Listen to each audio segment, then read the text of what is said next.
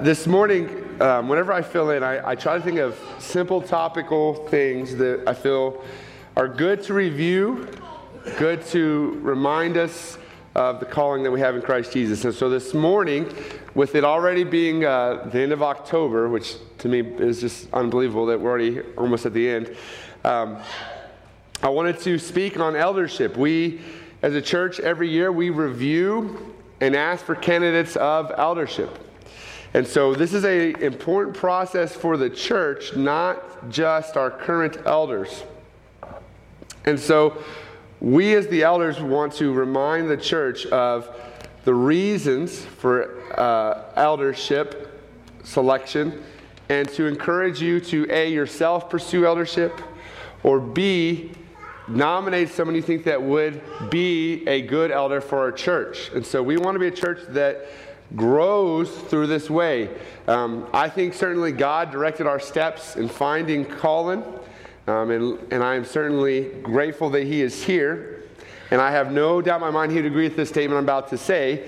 But God forbid if he ever left, we would want to be a church that raised up our next preaching elder from among our ranks and not from an outsider. Not because we don't think God works that way. We certainly do, obviously, with Colin. But because we want to be faithful in raising up men who are able to stand rightly in the pulpit and rightly in theology. And so that is one of the goals of our church. That's one of the goals of our eldership board, is to see elders who can be in that position for our church. And so today we're going to look at those qualifications of elders, and we're also going to look at why we need a multitude of elders. Why it's important to think about having multiple elders in your church. Our church is certainly a smaller church. Why do we have so many elders? If you do elder per person, right, we outnumber some of the larger churches in this town by several elders in terms of, you look at the numbers of elder ratio to the members of the church. So it's something we want to look at. It's something that we want to think about in that regard. Before I move on too far, I just want to say that today is also the last Sunday of October. I am not your preaching elder, that would be Colin Brooks, and it is Pastor Appreciation Month. So if you would like to consider giving him a letter or something like of that nature, I know it would be highly appreciated. If you ask me the most important thing that I have from my ministry in Las Vegas, New Mexico, it would be a book filled with personal letters that people wrote me about the impact I had on them. And that's, to me, the most important thing I have. So a great t-shirt and a great mug or something like that is certainly appreciated, but I don't think you need to do that either. I think simply just a letter of the gratitude that you have for him and his wife and Matthew in your life is certainly more than adequate in that regard. So just a friendly reminder while they're not here that it is the last month of Pastor Appreciation. So before we get into the text, I'd like to take us in prayer before God. Father, we thank you for your holy word. I do pray that this morning as we go through this word, that it would be your voice that comes through, your truth that resonates, and that my voice would fade away, and that we would become closer together in the body of Christ for our love for one another and our love for you. It's your name we pray. Amen.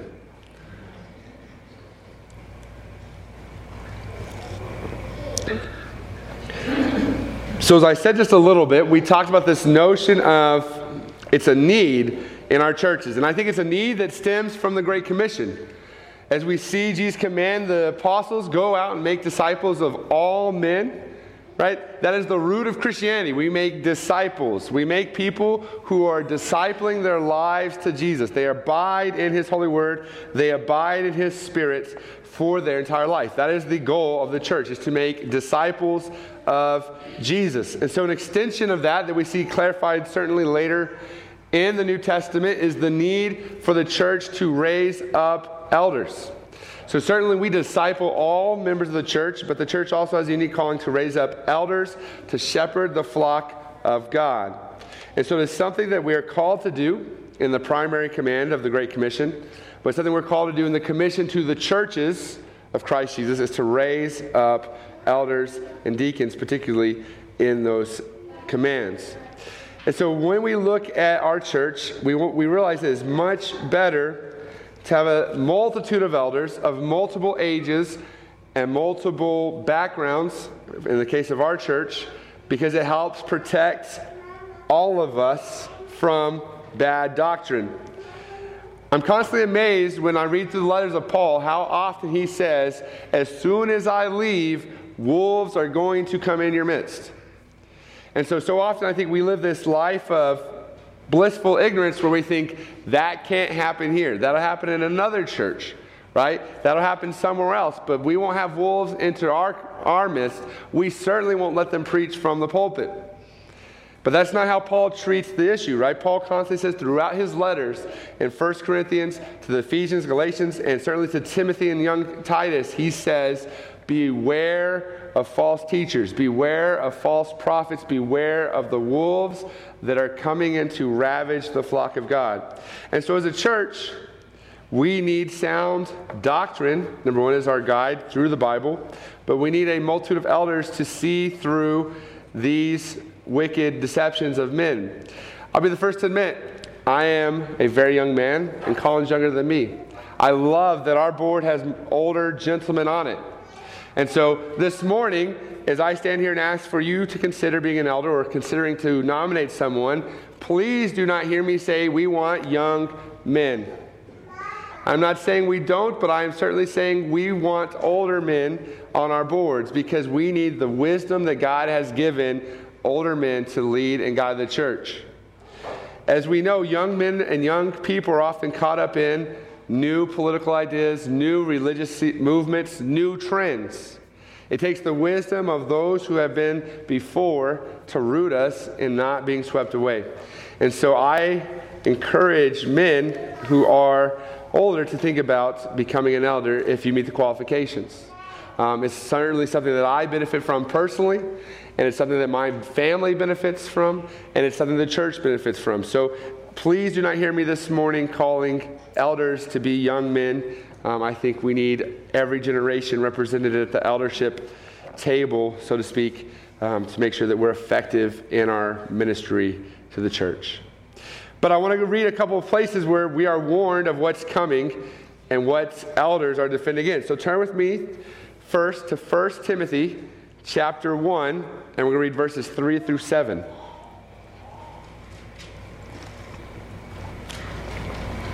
1 Timothy chapter 1, verses 3 through 7.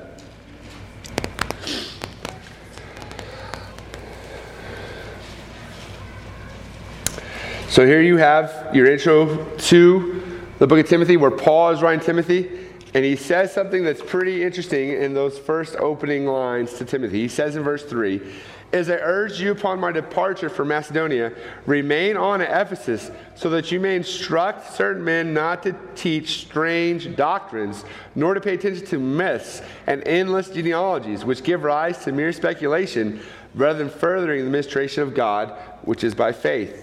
But it is of our goal that instruction in love from a pure heart and a good conscience and sincere faith.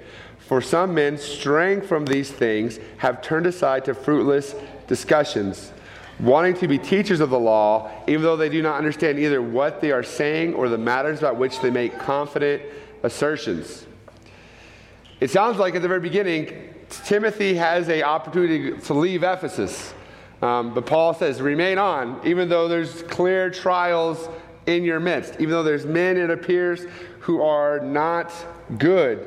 And so we want to notice that this is one of the commands that Paul gives to Timothy, a young preacher. And it's a reminder to us as the church that there are men who are looking to come in and stir up false teaching, right? It says in the NASB, it says strange doctrines. Another way that it might read in your Bible, or another way to understand strange, is divergent. Things that divert from the truth, right? And we see that in verse 4, that these men are not furthering the administration of God, which is by faith. They have left faith alone, right, through God alone, through Christ alone, and have gone into a works-based salvation. They've gone to something that is speculative, something that is not the gospel. And that is something that we want to avoid as a church. So one of the things that we have to recognize at church, that these things are waiting to come in if we are not actively protecting what doctrine we hold to, who is speaking, and what we as a collective, not just the elders, but what we as a collective believe. And so it's waiting there for us. Turn with me just a couple pages over to Titus, and we're going to read his warning that he gives Titus, another pastor, about these same men. So in 1 Titus 1, 9 through 11, it says that he, holding fast to the faithful word, which is accordance with the teaching, so that he will be able to both exhort in sound doctrine and refute those who contradict. He's referring to what are the elder qualifications for a man in a church of God. Verse 10, for there are many rebellious men, empty talkers and deceivers, especially those of the circumcision, who must be silenced because they are upsetting whole families, teaching things they should not teach for the sake of sordid gain. So again, Paul is telling Titus, these men are coming into the church. These men are there and they're waiting. Again, I think it's real easy in 2021 to simply say all those guys are on YouTube, all those guys are on Facebook, all those guys are on TV. They're not in our church, right? They go to that other church. They don't come here. While I certainly think that's true, if we simply live by that rule, though, the wolves come in unnoticed. And so we have to be a church who is vigilant. The elders have to be defending against such men because they want to come in. They want to make for themselves a name among the church, and they want to get rich. They want to get power. They want to get the things that they need. And there's damage being caused, right? Look at verse 11. Whole families are being upset. Whole families are being destroyed. It's a couple of years old now, but I think of Ravi Zacharias Ministries and what a profound impact he had on my life and so many people. And when that truth came out, it was a bombshell. It was destroying whole families. Unfortunately, I would imagine there's several people that ended up leaving the faith once they realized what a fraud and charlatan he was. And so we see these are real world implications that Paul is writing to Timothy about, where he's reminding Titus to stand firm against, is these serious issues that arise within the church body in our midst. And I'm just going to read to you 2 Timothy 3, 1 through 7. You may turn there if you'd like, but read to us just again to reemphasize what Paul is saying is coming to churches if we're not vigilant. But realize this, that in the last days, difficult times will arise.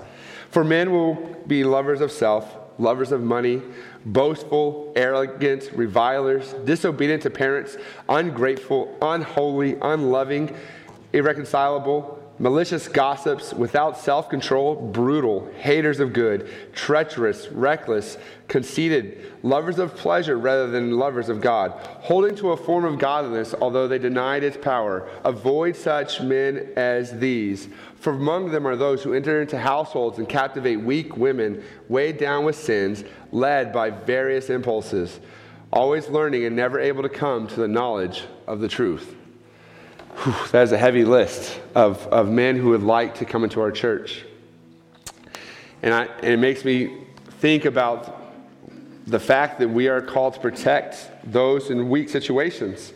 I was listening on the way, I went to Albuquerque on Friday, and on the way home yesterday, I was listening to a podcast that was talking about a famous faith healer from Florida and how it turned out he was preying on women at his revival charismatic events that were having marital problems. He would intentionally single out women who were in marital trouble, and then he would build a relationship and work his way into a relationship with these women. And so these kind of men exist, and these kind of men are promoted. Their books are sold in bookstores, and we buy them. And so we want to remind ourselves that we're called to something as a church, to be vigilant. And one of the first lines of defense we have is a multitude of elders who are wise enough to see these situations arise, wise enough to help us in those times as we look to defend the gospel of Jesus Christ in the church. And so as we see this wickedness abound, the Bible doesn't simply leave us holding on to a life preserver, right? It actually gives us more than that. We are told that we are to fight with the armor of God, we are told that we are able to resist such men. We're able to discern and remove them from our midst. So it's not that we are simply helpless in this battle. And so with that being in mind, I want to go ahead and read through our main topic this morning, our main passage of Scripture, which is 1 Timothy chapter 3, which is the description of an elder. I'm going to read verses 1 through 7. It is a trustworthy statement. If any man aspires to the office of overseers, a fine work he desires to do. An overseer then must be above reproach, the husband of one wife, temperate, prudent, respectable, hospitable, able to teach, not addicted to wine or pugnaciousness, but gentle, peaceable, free from the love of money. He must be one who manages his own household well, keeping his children under control with all dignity. But if a man does not know how to manage his own household, how will he take care of the church of God? And not a new convert, so that he will not become conceited and fall into condemnation incurred by the devil. And he must have a good reputation with those outside the church, so that he will not fall into reproach and the snare of the devil. We see here the list of qualifications given for an elder, but the first verse in chapter 3 is my favorite. If any man aspires to the office of overseer, it flies directly in the face of what we expect from a pastor. So think about if we were calling a new pastor, what's one of the first questions we usually ask a candidate?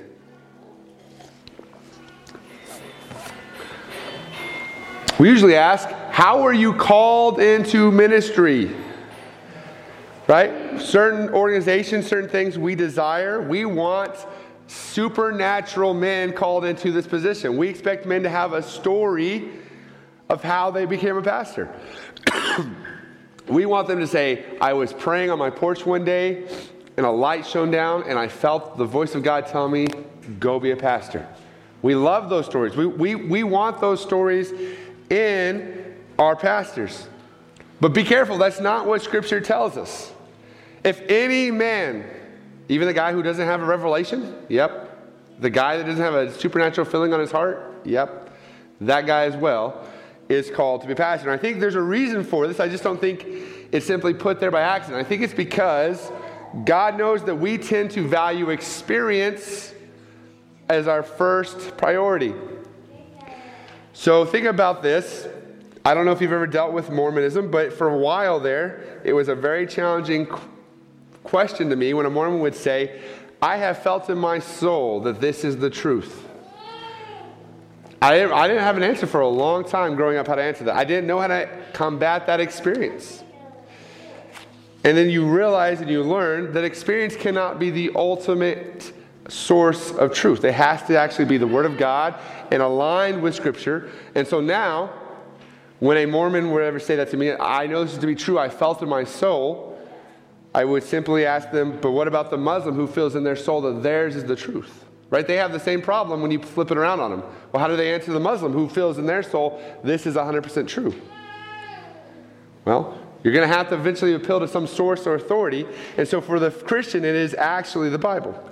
And so we want to be careful that we don't allow men to come in or people say, God told me I need to be on staff here at Redeemer Christian Fellowship. God has directed me to be someone at this church. Ooh, we got to be careful with something like that. Right? And that's why we also, I love that first part because it allows men who we are not really impressed with. There will be men in churches who aren't very impressive, but man, they are God's representative on earth and they are indeed holy.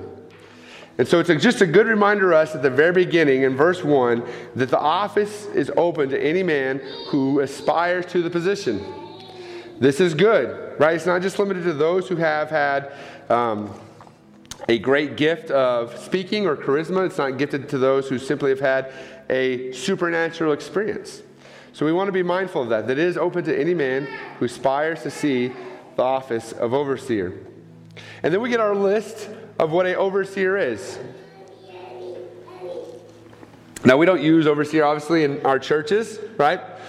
But if you've ever worked through this series, you'll know that in 1 Peter and in Titus and in different places within Paul's writing, overseer, elder, shepherd, presbyter, right? These are all the same word, or the same meaning, different word, excuse me. And so an elder here applies to overseer. So an overseer, a pastor, a presbyter, right, must then be above reproach, the husband of one wife, temperate, prudent, respectable, hospitable, able to teach. Now notice, so far I've just stopped at 2, but how many of those are characteristics and how many of those are skills so far? So read 2 and 3, and you don't have to do like an actual math, but how many of those are skills and how many of those are characteristics?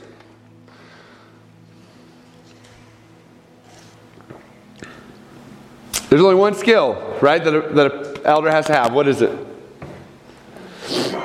Able to teach, right? And so we're not going to go there today, but if you were to read the verses 8 through following of 10, you would see the list and qualifications of a deacon, and the skill that's missing from their list is to teach. Deacons are not required to teach.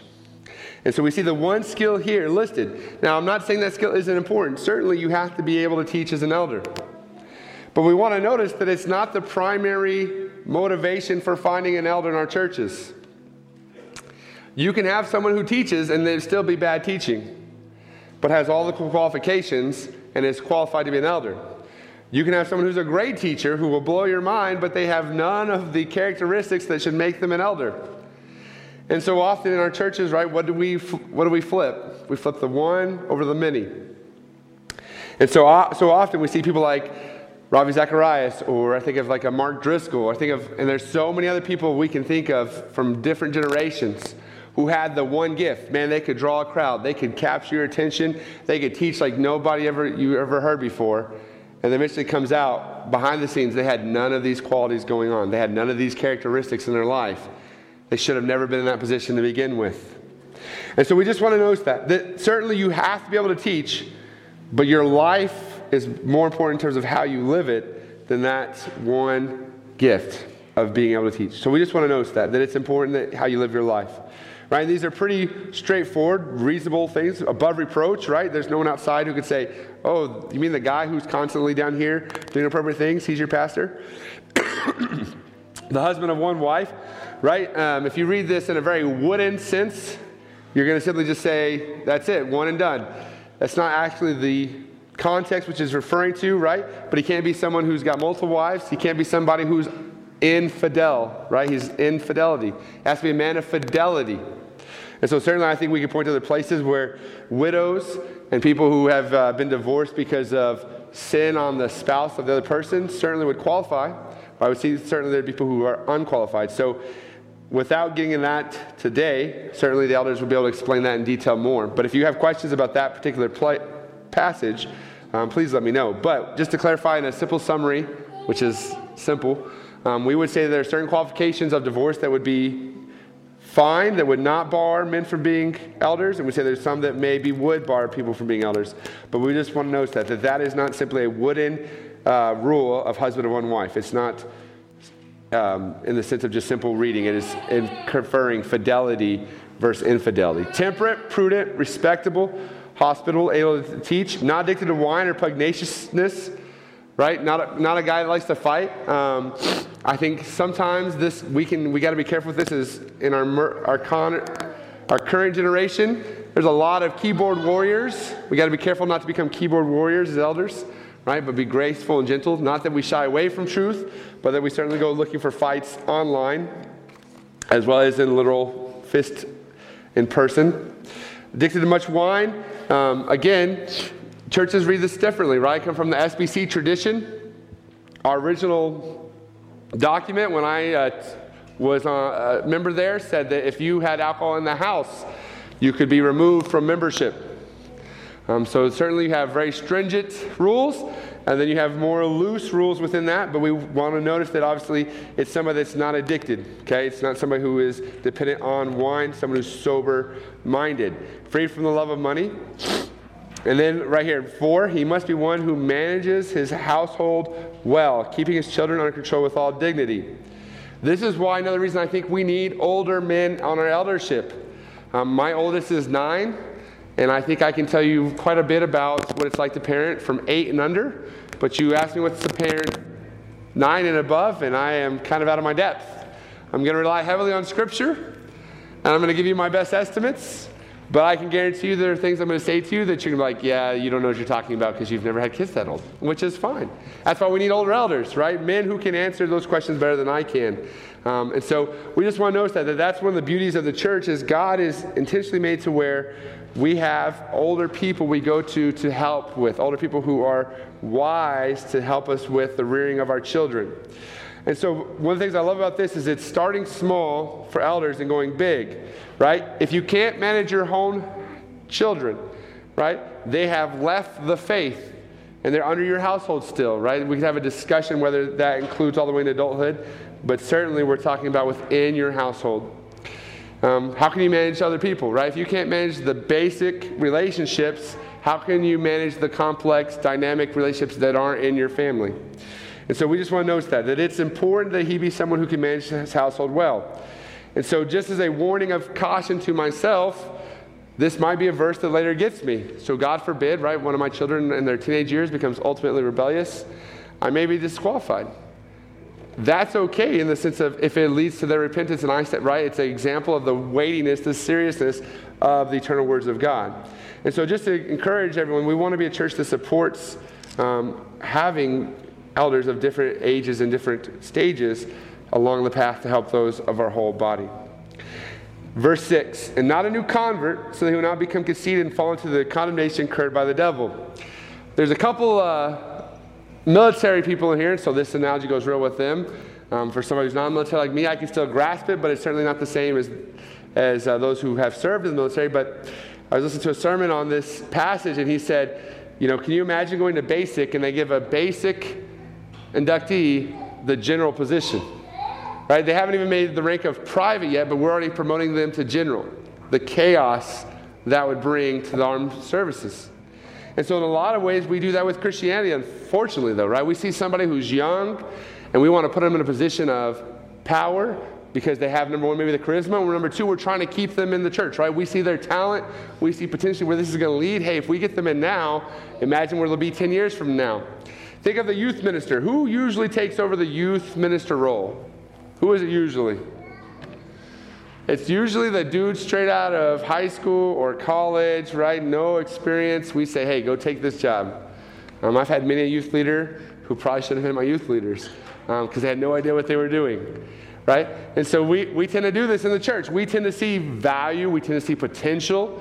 And we say, we're going to honor this, and we're going to push you in a position that you're not ready for. We have to be careful, right? There's a band called Gungor. They're a worship band, and they have written many songs you've probably heard of. One of their more popular ones is God Makes Beautiful Things Out of the Dust, right? It was a really big popular song several years ago. And he talked about his journey, how when they were teenagers, they got put into a big role within their church. It was a larger church in the SBC. And then from there, they got promoted to higher positions, and they kept moving up the ladder. But along the way, they started to lose their faith, right? And some of that was because immediately they were put into positions where certain truths had been worked through, certain hard doctrines had been reconciled. The doctrine of pain and suffering is a very challenging and real issue for every believer. And so if you've never wrestled through that, it's a dangerous place to be once you get in a position of power and you're asked to teach with solidness on that topic. And so they lost, him and his wife, when I say them, him and his wife ultimately left the faith. And they were huge influencers within modern evangelicalism. And so we see this is played out, not just in my generation, but in every generation. It's a temptation, right? Paul wrote about it back then because he knew the temptation was going to be to raise people who were not yet ready into positions. Verse 7, and he must have a good reputation with those outside the church, so that he will not fall into reproach and the snare of the devil. I think this goes two ways with our current culture in Christianity today. One is the obvious, he's outside, he's in the community, he's doing all the things he shouldn't be doing, and it's inappropriate, right? So he falls into reproach because the way he interacts with society outside of the church gathered.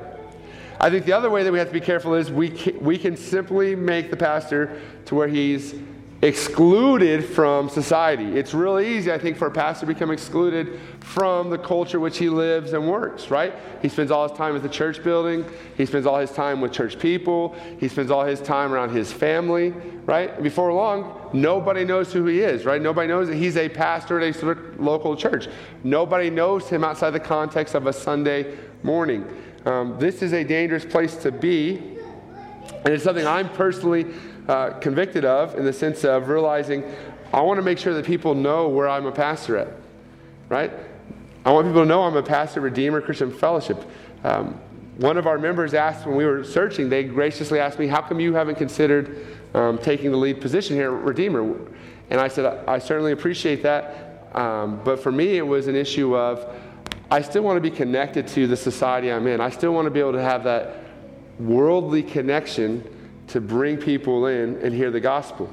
And so certainly I don't think that our lead pastor has to have a job outside, but what I'm saying is we want to be careful that we don't create elders who are separated from the world and never have contact with the outside world. And so I think that's an important verse there to remind ourselves of. So if you were to become an elder, or you're thinking of someone who's becoming an elder, are they someone that we could say they have good relations with non-believers? Do they have good workings with those around them who aren't of the faith? These are important things to think through. These are important things which are vital. And so we see here in Timothy this list given of the qualifications in terms of characteristics and certainly the need for teaching. But I want to flip one page or two books over to talk about, I think, the other vital important part that we talked just a little bit about, and that is regards to theology. So go with me to Titus chapter 1, verse 9. We already read this, and I want to revisit it.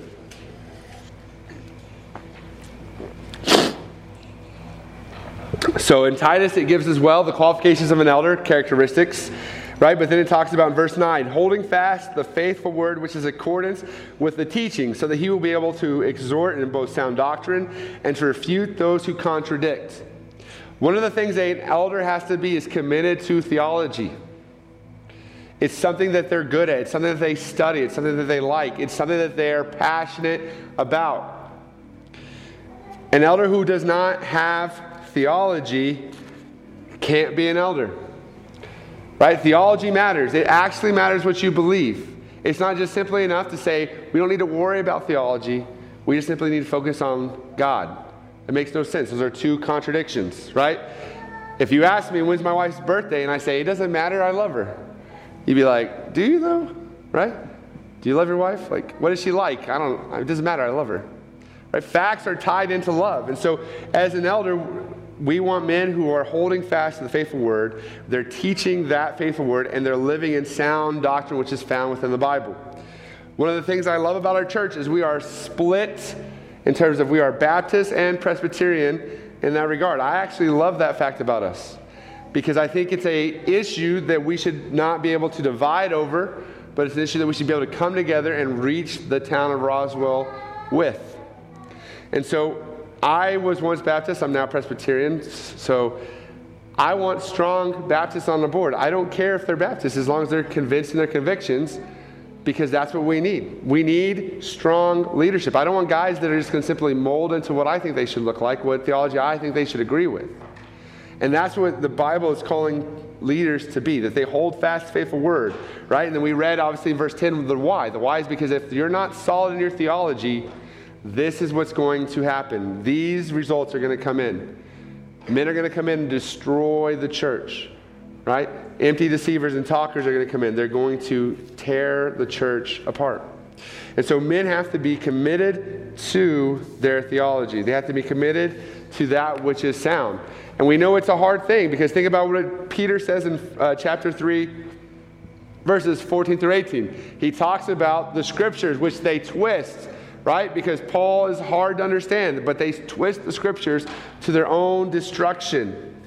We need elders who think and breathe and live in God's word, who want to see truth brought forward and continually built upon within the body of God. These are the things that we require from our elders. And so, in closing, I want us to think here about our current elders. And so the reason I say that is because we have 3 elders who are older in age, and then we have 2 elders who are younger in age. I would like to see that balance somehow kept.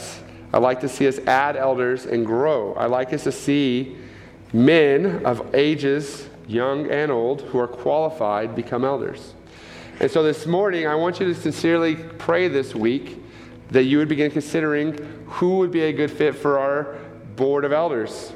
And one thing I want to just take a little sidestep here is we don't think deacon training becomes elder training. So what I mean by that is this. If you're a deacon or you want to serve as a deacon and then become an elder, we think that's good. But we also don't think that deacons are many elders in training, if that makes sense as well. I think there are godly and good men who are called to be deacons for their whole lives because they don't feel the need to be called to teach. They don't feel the need to have that responsibility of teaching in their lives. And so we need deacons as well. But we want to notice as a church, we don't believe that you have to be a deacon first, and then if you are a deacon so long, then you become an elder. We don't believe that. We don't hold to that. So if you know someone who would be a good deacon, and so if you know someone would be a good elder, let us know. Let one of the elders know. If it's you yourself, please let us know. We elders certainly talk and pray over who we think would be a good fit, but this is a congregational church that's elder run, so we value your opinion. We value your input because it is vital to our eldership board and who we nominate. And so lastly, I just want to say, pray for your elders. Pray for Colin. Pray for Bill and Marvin and myself. I know a lot of the time these guys deal with stuff that is exhausting and requires patience and diligence. And so please pray for them.